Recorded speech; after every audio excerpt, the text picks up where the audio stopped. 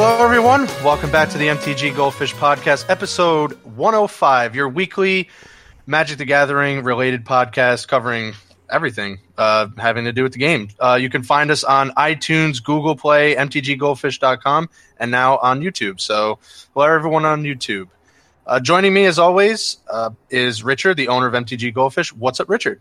Hey, Chaz. What's going on? It's going well. Quite the weekend. We are going to dive in really quickly on this. Seth, our resident jank brewer and all-around MTG content creator. What's going on, Seth? Probably better known as Saffron Olive. Oh, what's up, guys? Ready to talk some Aether Revolt. We finally have new cards in Standard. I'm super excited to finally get to talk about it. Yep, fresh off of vacation and ready to talk Aether Revolt. Chaz, again, always is joining you. I produce everything, Magic the Gathering related content, but focusing on the financial aspect. So, SCG Columbus is in the books. Aether Revolt is now fully in Standard. The bans are in place, and we got to see how people are kind of attacking a post-ban metagame. So the top 64 lists are published on the website, so you can see them there. And some interesting stuff. I'd love to hear your guys' take on this because as I'm watching it, I'm just kind of like hearing you guys talk in the back of my head, and I'm like laughing as I'm watching the SCG stream, and it's just great. I can't wait to talk about it. So why don't we just jump right in to SCG Columbus, and then after we'll discuss just a couple little things about Modern and then Fishmail. So what did you think about the post-banning Aether Revolt Standard, Richard? Looks good so far. So I watched mostly Saturday. Sunday, there was a conflict with football, so I chose football. But on Saturday, we saw a lot of different decks. Emrakul was gone. Smuggler's Copter's gone. So we saw Delirium decks, green-black Delirium decks. We saw green-black +1/+1 counter-focused decks. Tokens, green-white, Colossus decks. And, of course, Saheeli was everywhere. What's interesting to me is Walking Ballista. If you look at the cards that were banned, cards that are good, 2-mana colorless cards that can be played, like Copter, Hangerback Walker, and now we have Walking Ballista, which showed up in a big way. So that's pretty interesting, and I'm putting an asterisk beside that one.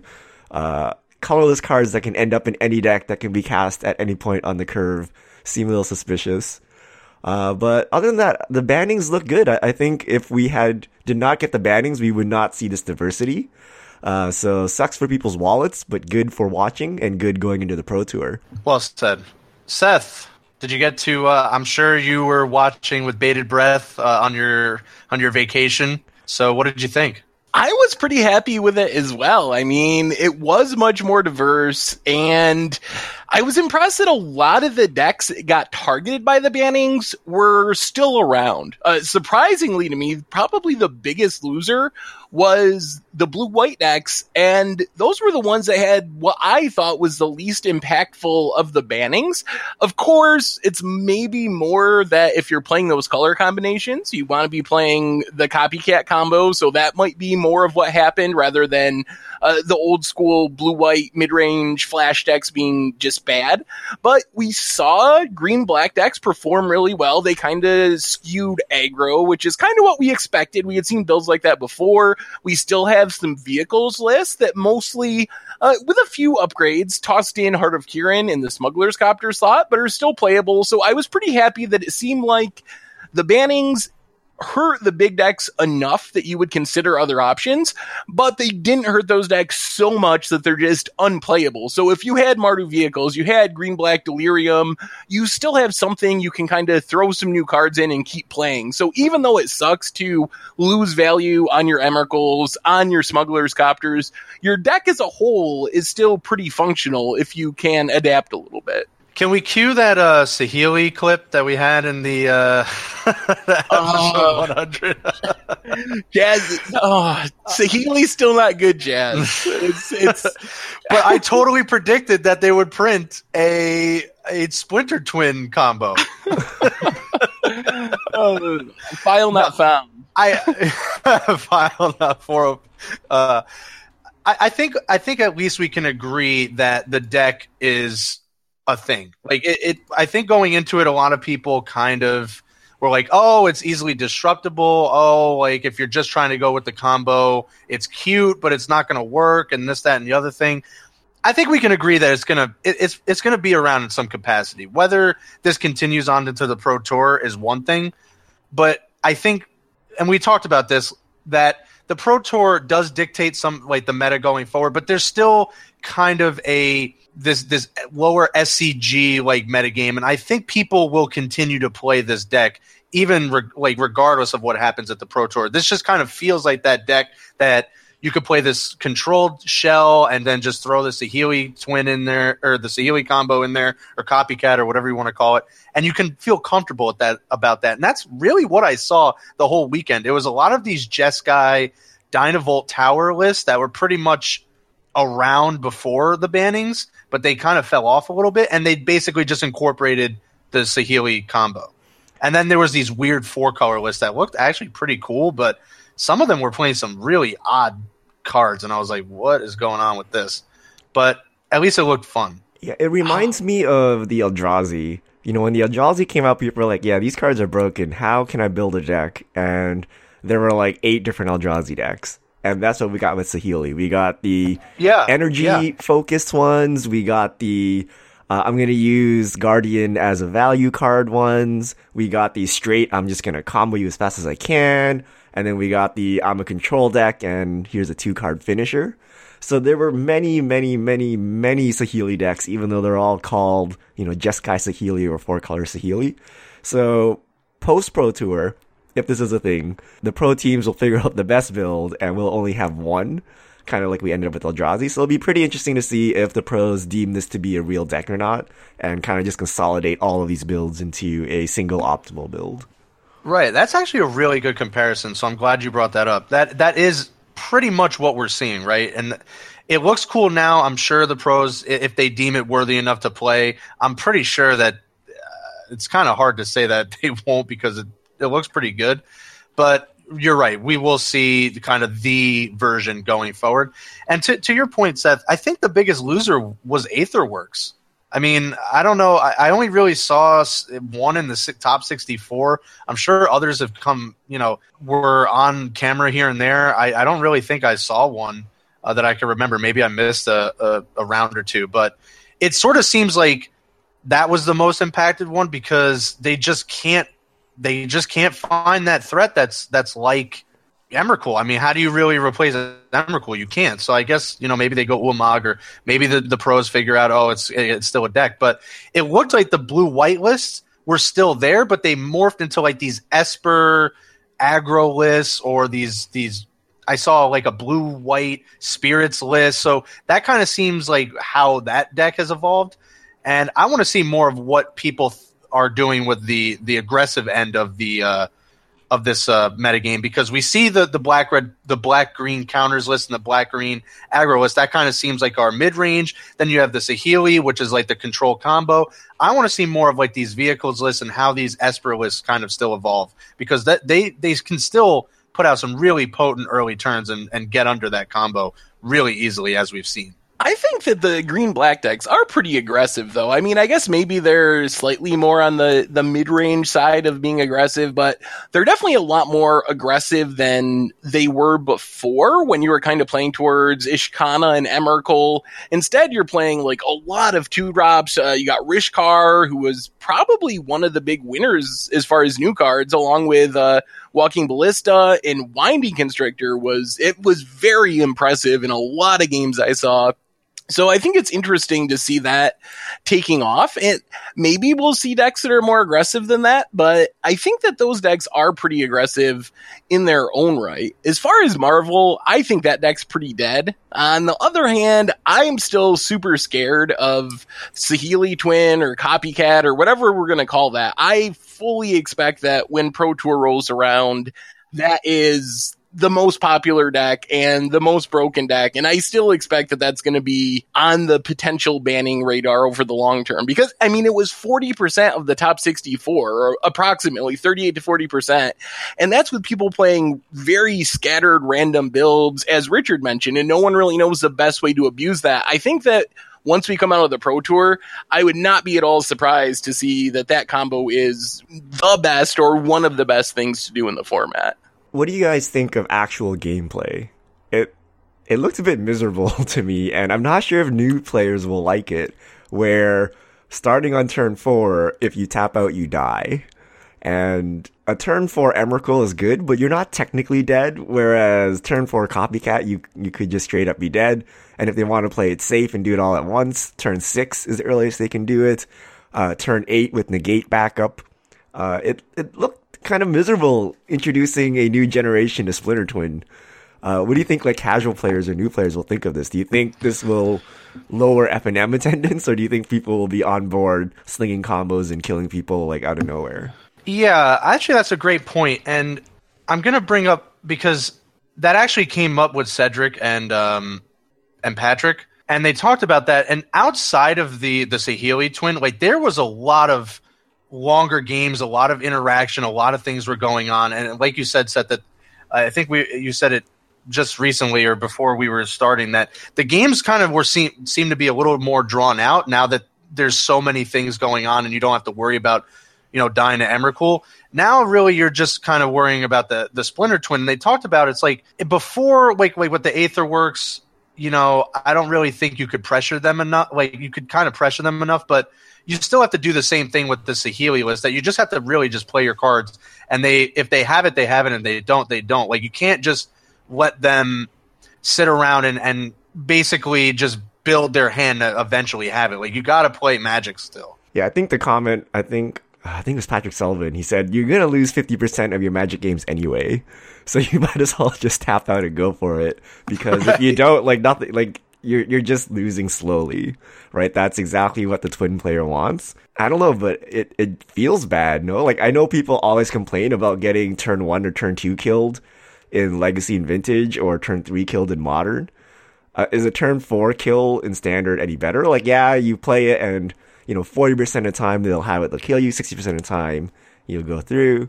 But I think players just generally don't like losing the game on the spot without any power.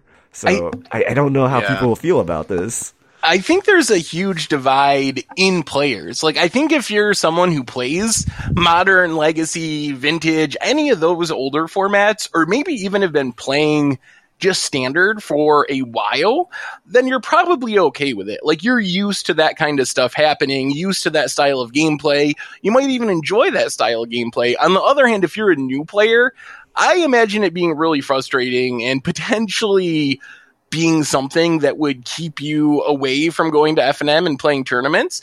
But I think it really depends on how often that's happening. If those decks, I mean, we saw the top 64, I mentioned earlier, 38, 40%. If we're really having that percentage of decks that are running this combo, even if they're different color combinations and some are more controlling, some are more value, but if we're having 40% of decks playing this combo, I think that's a major issue. On the other hand, if this is a 8%, 10% deck and you're running into it once a week, every other week at FNM, then it's probably fine. So I think that's what it comes down to. But I think that Wizards, with the new second banning window post Pro Tour, are going to have a really quick hook with this combo. Like, if it does come out of the Pro Tour looking like this is one of the top decks, and the next tournament or two after the Pro Tour doesn't change that, I think that we'll see this just immediately get the first banning possible in that new banning window.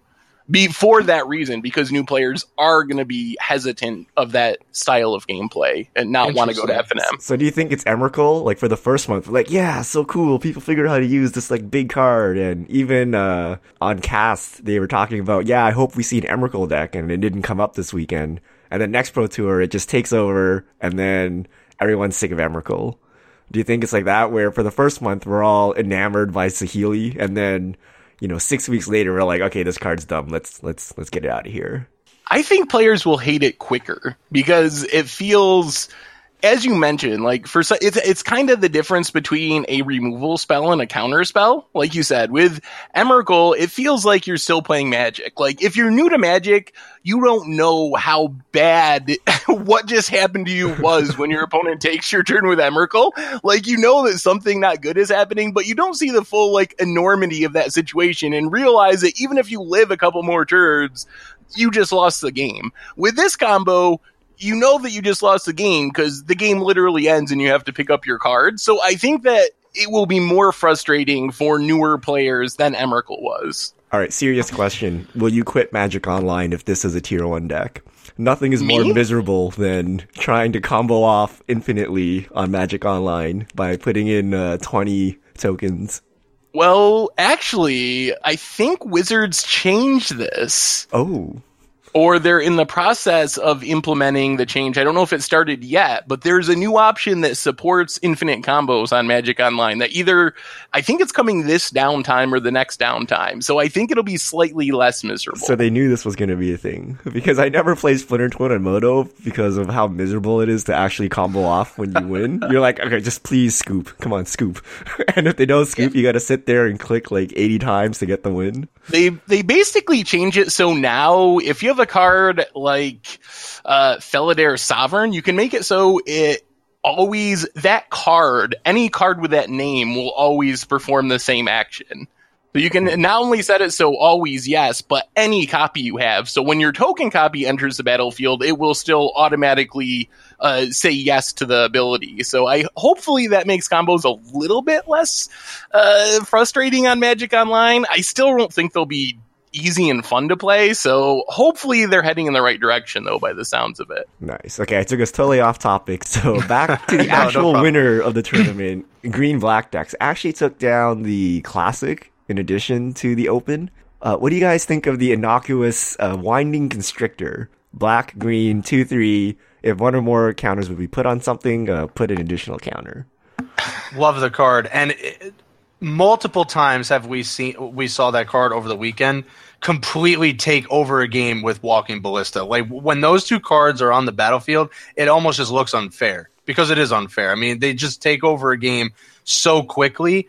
And honestly, if we're talking about Saheeli, I mean, Walking Ballista is the answer to that list. And what's so great about it is it's completely on curve. Like you just go 1 mana, do something, 2 mana Ballista, 3 mana, Rishkar or whatever, or the Winding Constrictor, and you just go on from there.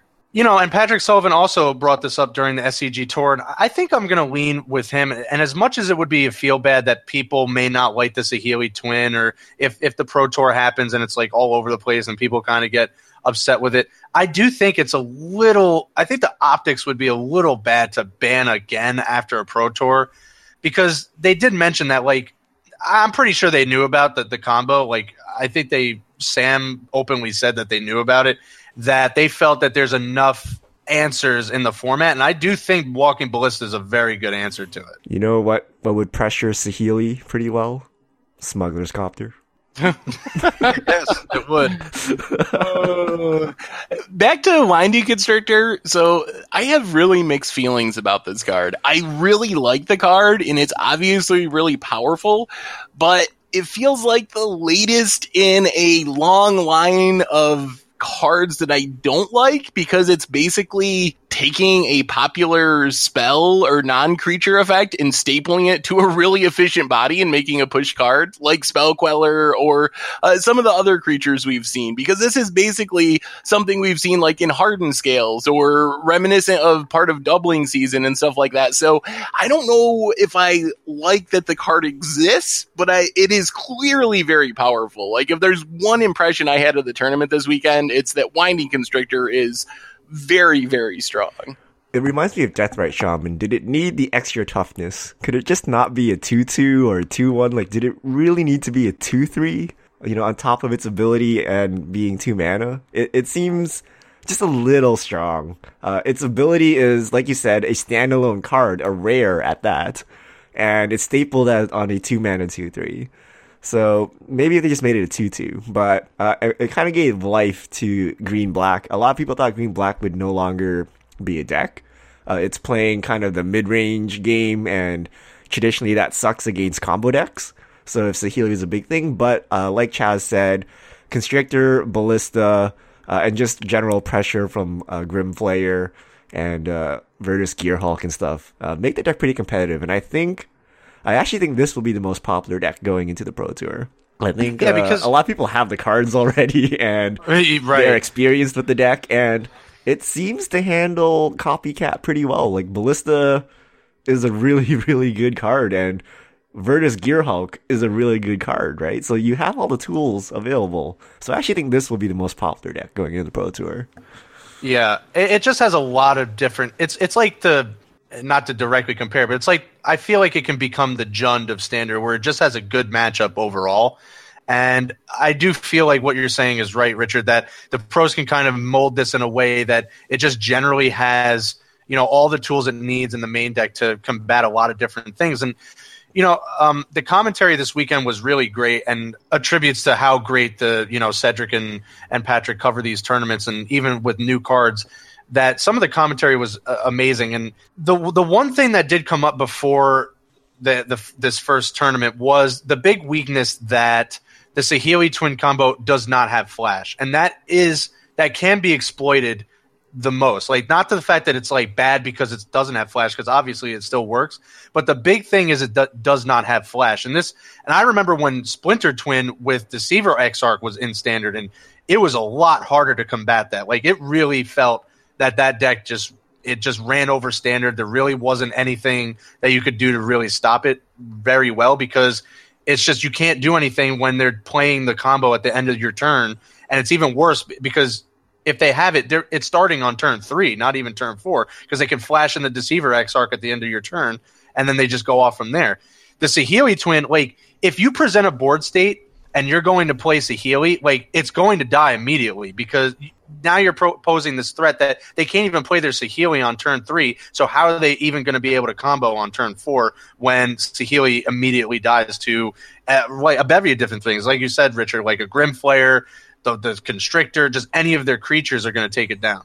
So that's really where you have to attack this combo, is that you have to present a pretty aggressive board state even early on to just kind of get under that, so they can't really play their Saheeli on turn 3 into an open field. So what are your thoughts on Heart of Kiran? It was in 35% of decks. So for perspective, Saheeli Rai was in 40% of the decks.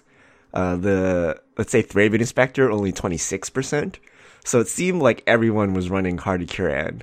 But it wasn't that flashy. It didn't really make a big impact. It was the 9th most played card in the top 64, but it was pretty quiet. Like, is Crew 3 fair? Like, did you guys think it was an unfair card? Do you think this was a new Smuggler's Copter, or was this just kind of an efficient beater with downside? An efficient beater with downside. It's never going to overtake the hype of Smuggler's Copter and how efficient that card was. But you're right. It quietly was a really good card at the tournament, and it even made the top 8. And it is a very good card, especially to pressure again these. I guess even the black green the black green list, because they have a pretty big weakness to flying, other than the Mind Rack Demon that the one list was playing. Not many. I think a few other of them were playing that too, but outside of Mind Rack Demon, you really can't do anything about this card other than try to hopefully Fatal Push it when they go to crew it. But the Crew 3 does make it pretty fair. I actually came away with the impression that Ether Sphere Harvester was the more impressive of the two vehicles. Like, I know it wasn't as heavily played, but it dodges Fatal Push, it blocks Heart of Kiran, has lifelink, which is pretty relevant. So I wouldn't be surprised if moving forward we see more decks use that as the vehicle of choice, because it does have that Crew 1 like Smuggler's Copter. I know you're paying 1 more mana up front, which can be a little problematic on curve, especially in the vehicles type decks, but I thought that looked better than Heart of Kiran when I saw it on camera at the tournament this weekend. Yeah, it was very good. Very good. And again, like you said, Seth, I know it's like they packed even more onto the Constrictor, because, I mean, the deck revolves around Constrictor. Like, it's the engine of the list. And a lot of people, like, even it goes further that the energy clause on the bottom that may not always be very relevant is very relevant when it comes to Aether Sphere Harvester and even Glintstave Siphoner, which at times it looked better than Dark Confidant. I mean, truly, when you could play it and you automatically get the energy to use its ability because you have a Constrictor. That's another card that I thought looked a lot better than I initially thought, especially when you're playing with the Winding Constrictor. So it's really just the engine that makes everything go.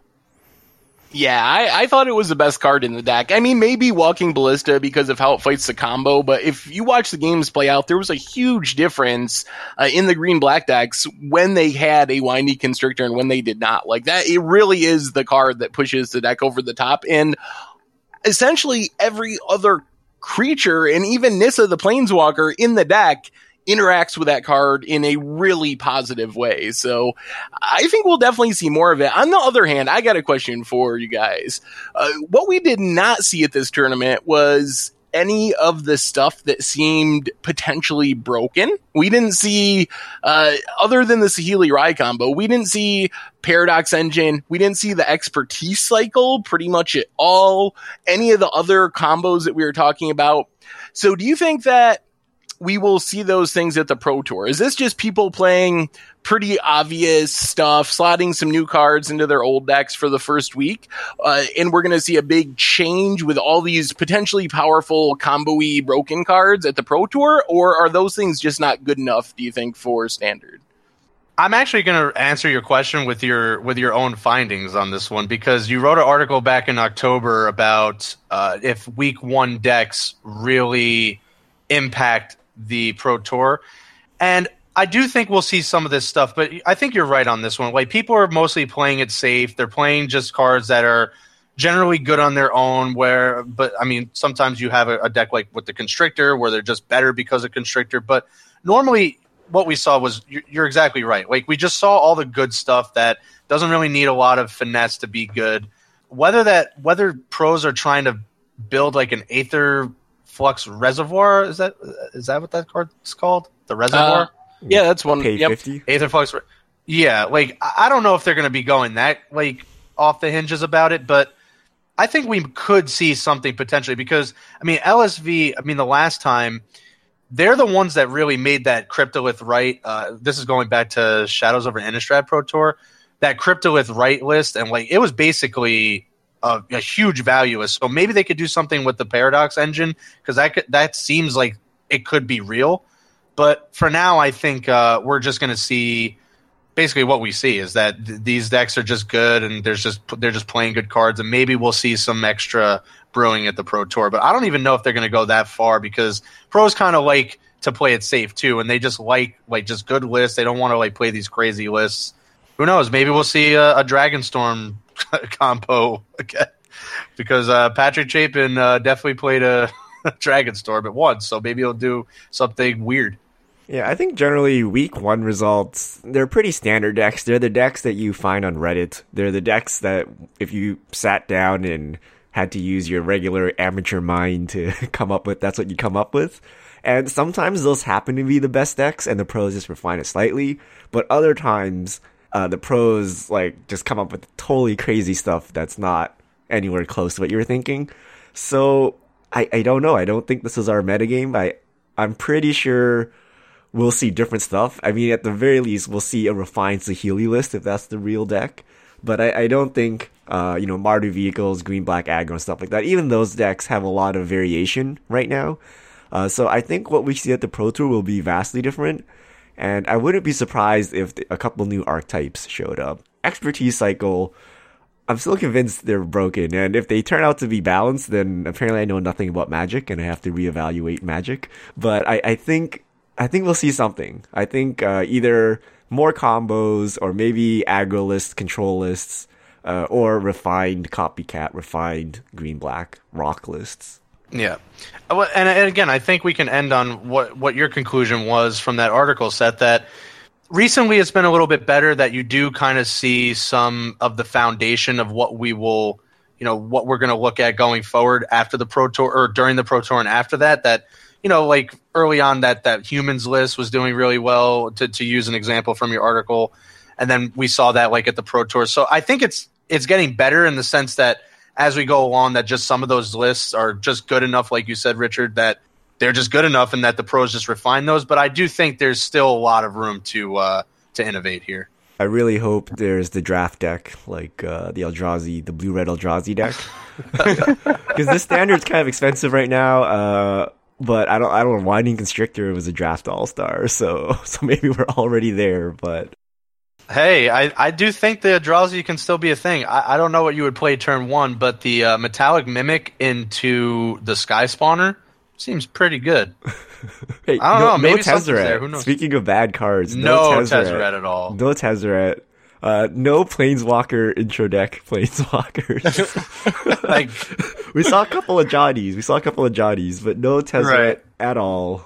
The schemer was not scheming. And what happened to all those Colossus lists? They started off strong. Joel starts and ends with him. Where'd they go, Seth? You said they were all over the place. It's like what I heard for the first few hours is, oh my god, the Colossus lists are everywhere. They're like taking over the entire SEG, like wherever they were holding it. The convention is just everywhere. What? I don't see any in the top 64 even. Well, people played them because they were on camera the first few rounds, but apparently they were not quite good enough, at least for the first week. So, we'll see. I guess Joel Lissette said that he thinks the deck has potential to be good. He's one of the people that played it. Has potential to be good, but it's not quite there yet, and it needs some more work as far as fine-tuning it. So we'll see. That could be something that pops up in future weeks, I think, still. Wasn't it him? I don't know if he was part of that group that said something similar to Last Standard, and they were playing they were trying to do this like the thing in the ice list, and they completely went off on some other deck with like the goggles. So I don't know if that's like, if it's not there yet means we're never going to play this again. That could legitimately be his underhanded tone there, is that, well, it's not here, so yeah, we're never going to play it again. I don't know, but not even in the top 64. I mean, come on. Well, there wasn't much room amid all the Saheeli combo decks for for anything else. Wasn't the Colossus kind of like a control or a combo deck? I mean, essentially, your combo is playing huge creatures, but I guess when you're playing 10/10s and they're playing a million 1/4s. Well, yes, that's one of the a million duck size Eldrazi beat one Eldrazi size duck or whatever that Reddit question is. Yes. But I think he wants infinite Philidare Guardians over one Metalwork Colossus. I think is the story. I think so too. And clearly from the results, it looks that way. All right, so I think we're all pretty optimistic going forward, but I could see both of your tunes changing really quickly. I was just hearing you both talk, and it's like, are we done with Saheeli combo yet? Can we move on and ban it? Hey, I'm fine with games ending fast. If I'm going to lose, I might as well lose in 2 minutes as opposed to 35 minutes. Now you've really witnessed that firsthand playing the Pokemon TCG. No, man, it takes a long time for that one turn to go off. They condense all their shuffling and everything that you would do in the span of an entire game into one turn. Mm-hmm. It's like they had you in mind, Richard. Mm-hmm. Can't afford to play Vintage. Play Pokemon TCG. You're drawing like 50 cards and killing someone. Yeah. Real quick anecdote on there was a IQ, a modern IQ with looks like Cheerios actually happened, Seth. We talked about this before, all three of us, that SRAM maybe could make the Cheerios list a little more consistent, and it seems like someone's trying. Yeah, I mean, that deck is...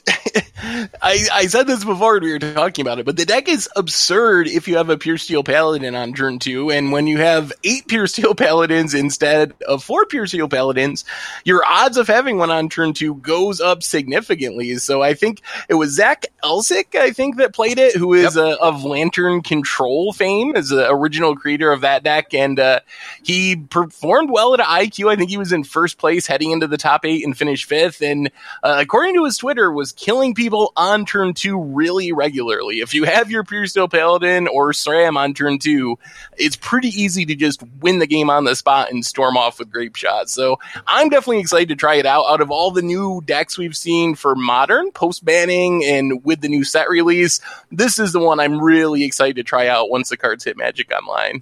Yeah, so that was an SCG Modern IQ, Denton, and you're right, it was Zach Elsick. Got 5th place with the deck. So we'll see if it continues. I know there's been a lot of hype already. Card prices have been increasing because of it. So we'll see if it's the real thing going forward. All right. Does that leave us to fish mail? Yep, let's go to Fishmail. So if you have questions for us to answer, tweet at MTGGoldfish with the hashtag MTGFishmail, and we'll answer your questions on air. So first question from at GInnate87. I've been putting together Eldrazi-tron, and what would be a good substitute for Chalice of the Void? All right, so most of Eldrazi Tron decks do play Chalice of the Void, 4 of in the main deck. However, there are some builds that have had success without it, and the most common substitution is to play the deck relatively the same, but just slot in 4 expedition maps, and that gives you more likelihood of putting together Tron, but less kind of disruption for the opponent. So you play more like a real Tron deck in the sense that your goal is to put together Tron and play big things really quickly. So that's probably where I'd start if you don't have Chalices. All right, next question from at Epic Pug. If Satan runs FNM, what's the format? What deck is he playing? Maraudon Standard, and he's playing Affinity. It's got to be Masks Limited, I think. And I don't know what he drafts, but God, that format is bad. You know what was even worse than Masks Limited is Mass Standard, where everyone was just playing Win Civi. Yeah, he was playing Rebels, I bet, if he's playing Mass Standard. Oh my God. That was horrible. I don't actually have a format I hate. So apparently I just love Magic, so I just pass. Or apparently I wasn't around during the heyday of bad standards. Because, I can't think of a bad one. And it's actually funny coming from me because I love playing Affinity, but I gotta tell you, that standard was pretty miserable. I mean, I can't even deny the fact that it was miserable. I was kind of hoping one of us would say Frontier just to see what the comments would be like.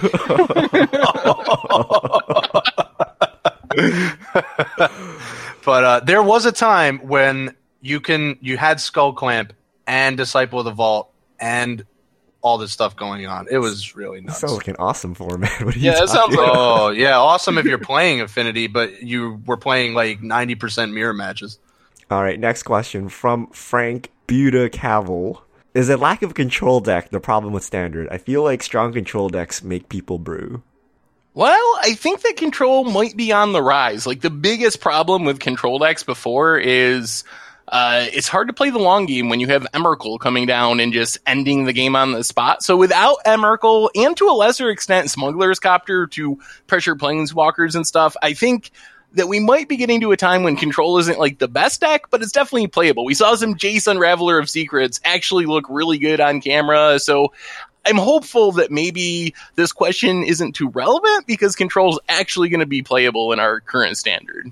Yeah, I actually think it's the exact opposite, and I'm like 99% positive Frank here is a control player, because the control decks are really strong. I think people just give up and stop brewing. Like, what is the point of playing anything when it just gets counterspelled and you don't make any progress? So, to me, when control's a thing, your innovation comes in playing, the fourth Sphinx's Revelation over the third one or whatever.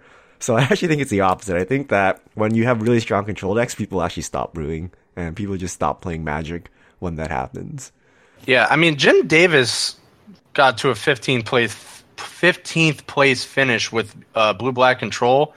And, I mean, over the course of the tournament, he did play the Saheeli combo decks. And what's a good way to stop Saheeli combo twin is just counter everything. So they can't even combo. So, and then just start flat and then just start playing Torrential Gearhulk after Torrential Gearhulk after Torrential Gearhulk, and they die. So I think some control lists are on the horizon, especially at Pro Tour. I think this is a blueprint to something. I don't know if we're going to see something different, but I do think we will see control come back, because when you have combo, you pretty much have to have control because that's a good way to stop it. And I think we're going to have a pretty good blend of things going on. All right, next question from @Palazzo47. What is the saltiest loss you've ever had?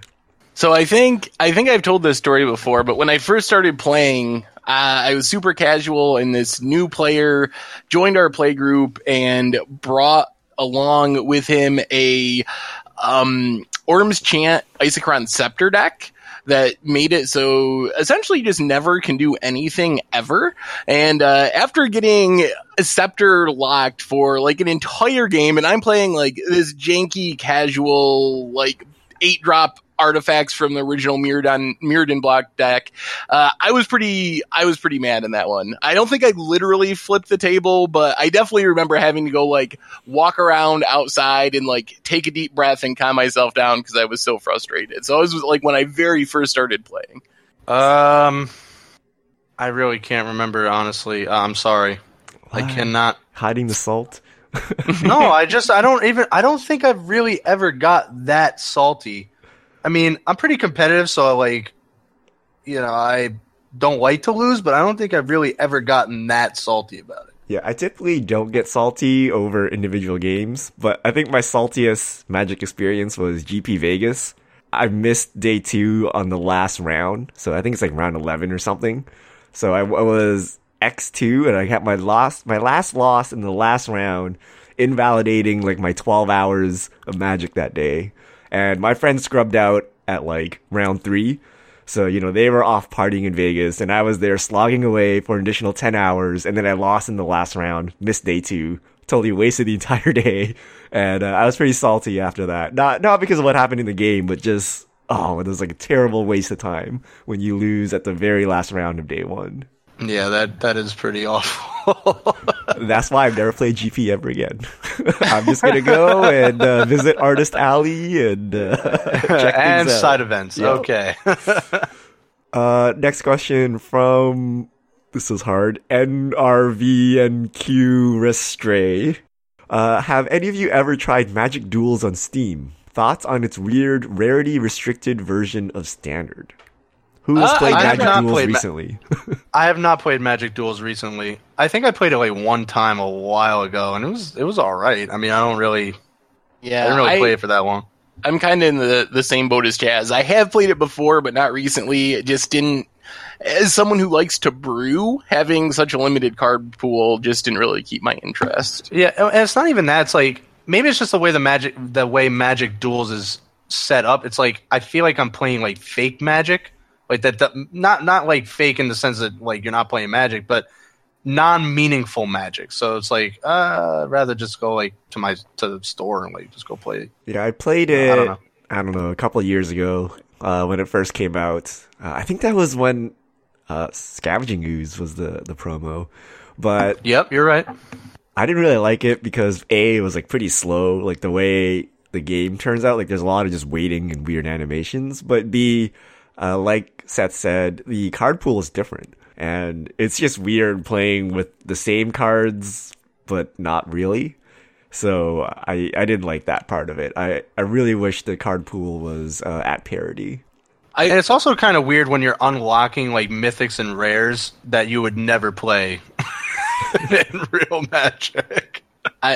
As far as, I think the other part of the question was about the rarity restrictions, which I think is something like you can only play one of a mythic, 2 of each rare in the same deck, something like that, maybe 3 uncommons and 4 commons. So it restricts the number of higher rarity cards you can play. And I don't like that idea as being a rule for Magic in general, mostly because of just the complexity it adds to the game. Like being able to say, you can only play 4 of 1 cards, nice and easy. But when you have cards that like change rarities, we've had cards that are mythic 1 core set and rare a couple of core sets later. It just creates all kinds of confusion for people, especially new players that are trying to build just a legal deck that they can play at their FNM. Yeah, plus it's very hard to tell if your opponent has a legal deck. Because you got to start counting the rares and mythics and stuff like that.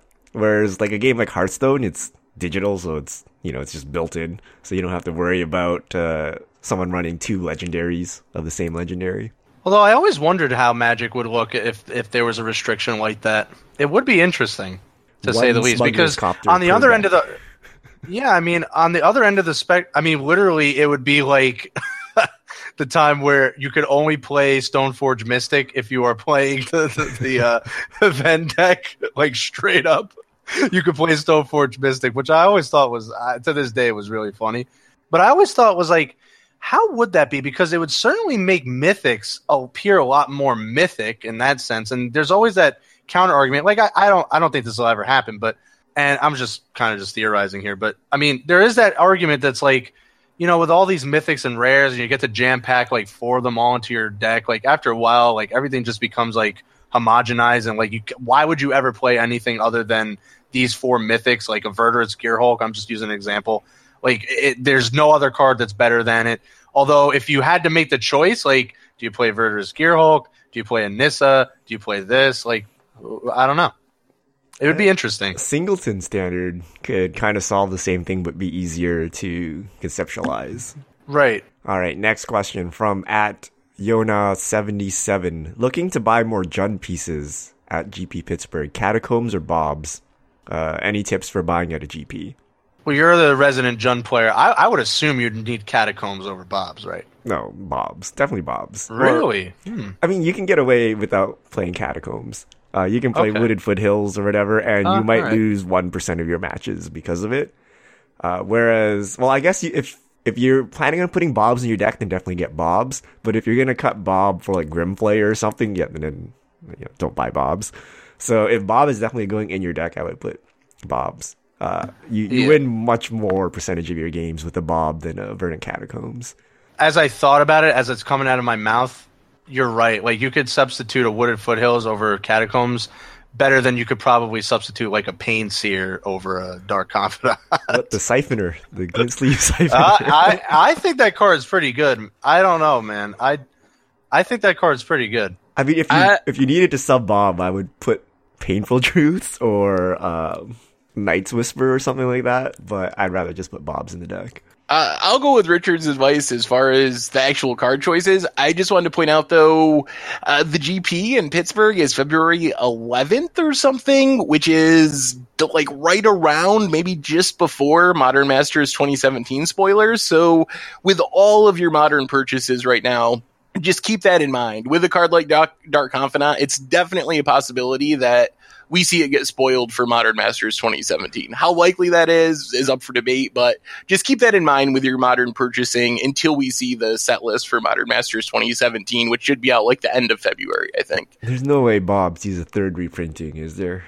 He's probably not a favor. He's not even that expensive. He's not that popular. I don't think Bob makes the cut this time. It's still pretty expensive, right? Isn't it still like $40+?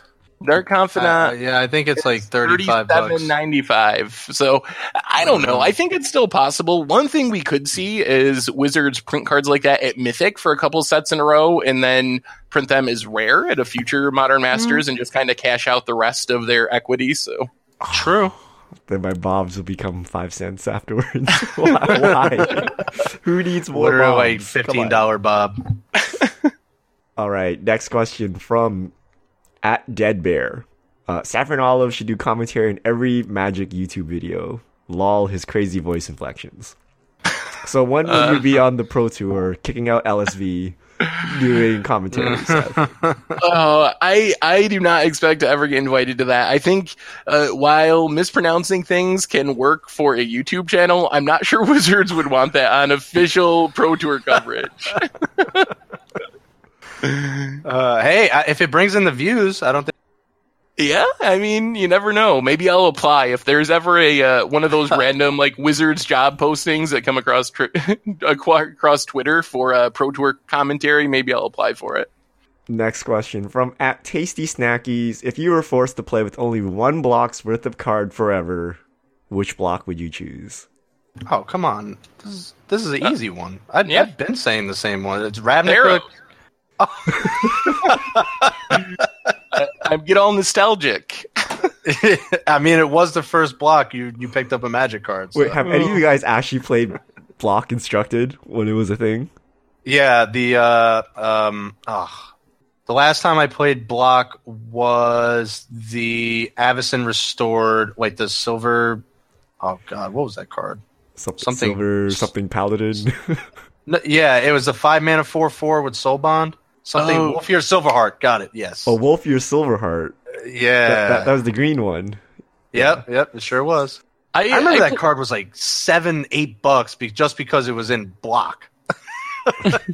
Block used to be an actual like Pro Tour format, and I'm super thankful I got rid of it because I hated the Block Pro Tour. It always felt so underpowered. I did play Block a little bit just because it was on Magic Online. If I really had to pick one block, oh geez, I don't even know. I had a lot of fun playing the Lingering Souls Sorin Intangible Virtue deck before it got banned. So maybe really? that format, yeah. Oh, that was Avicen's Restored, wasn't it? That whole block? I think it was like the big deck at first, and then it got banned, and then probably Wolfear Silverheart was a thing after that. You know what's funny is if you still go on the BNR, like you still see the block cards that are banned. It's like why even list them anymore? Does anyone legitimately play block? Come on. And it goes all the way back, like Lin Civi. It does. Are people really still playing Mass Block Constructed? Find me one store that is playing Masks Block Constructed, and I want to go to that store. I think you guys stole my answer, but I had a different answer for a different reason. So Innistrad Block, but because of Limited, we weren't stipulated to Constructed or Limited. So apparently Block Constructed is pretty good with Lingering Souls, but Limited is also really good. So I think that set had a good mixture of Limited and Constructed playable cards. So Innistrad all around. Apparently, if we're stuck on a desert island, we will bring some boxes of Innistrad with us.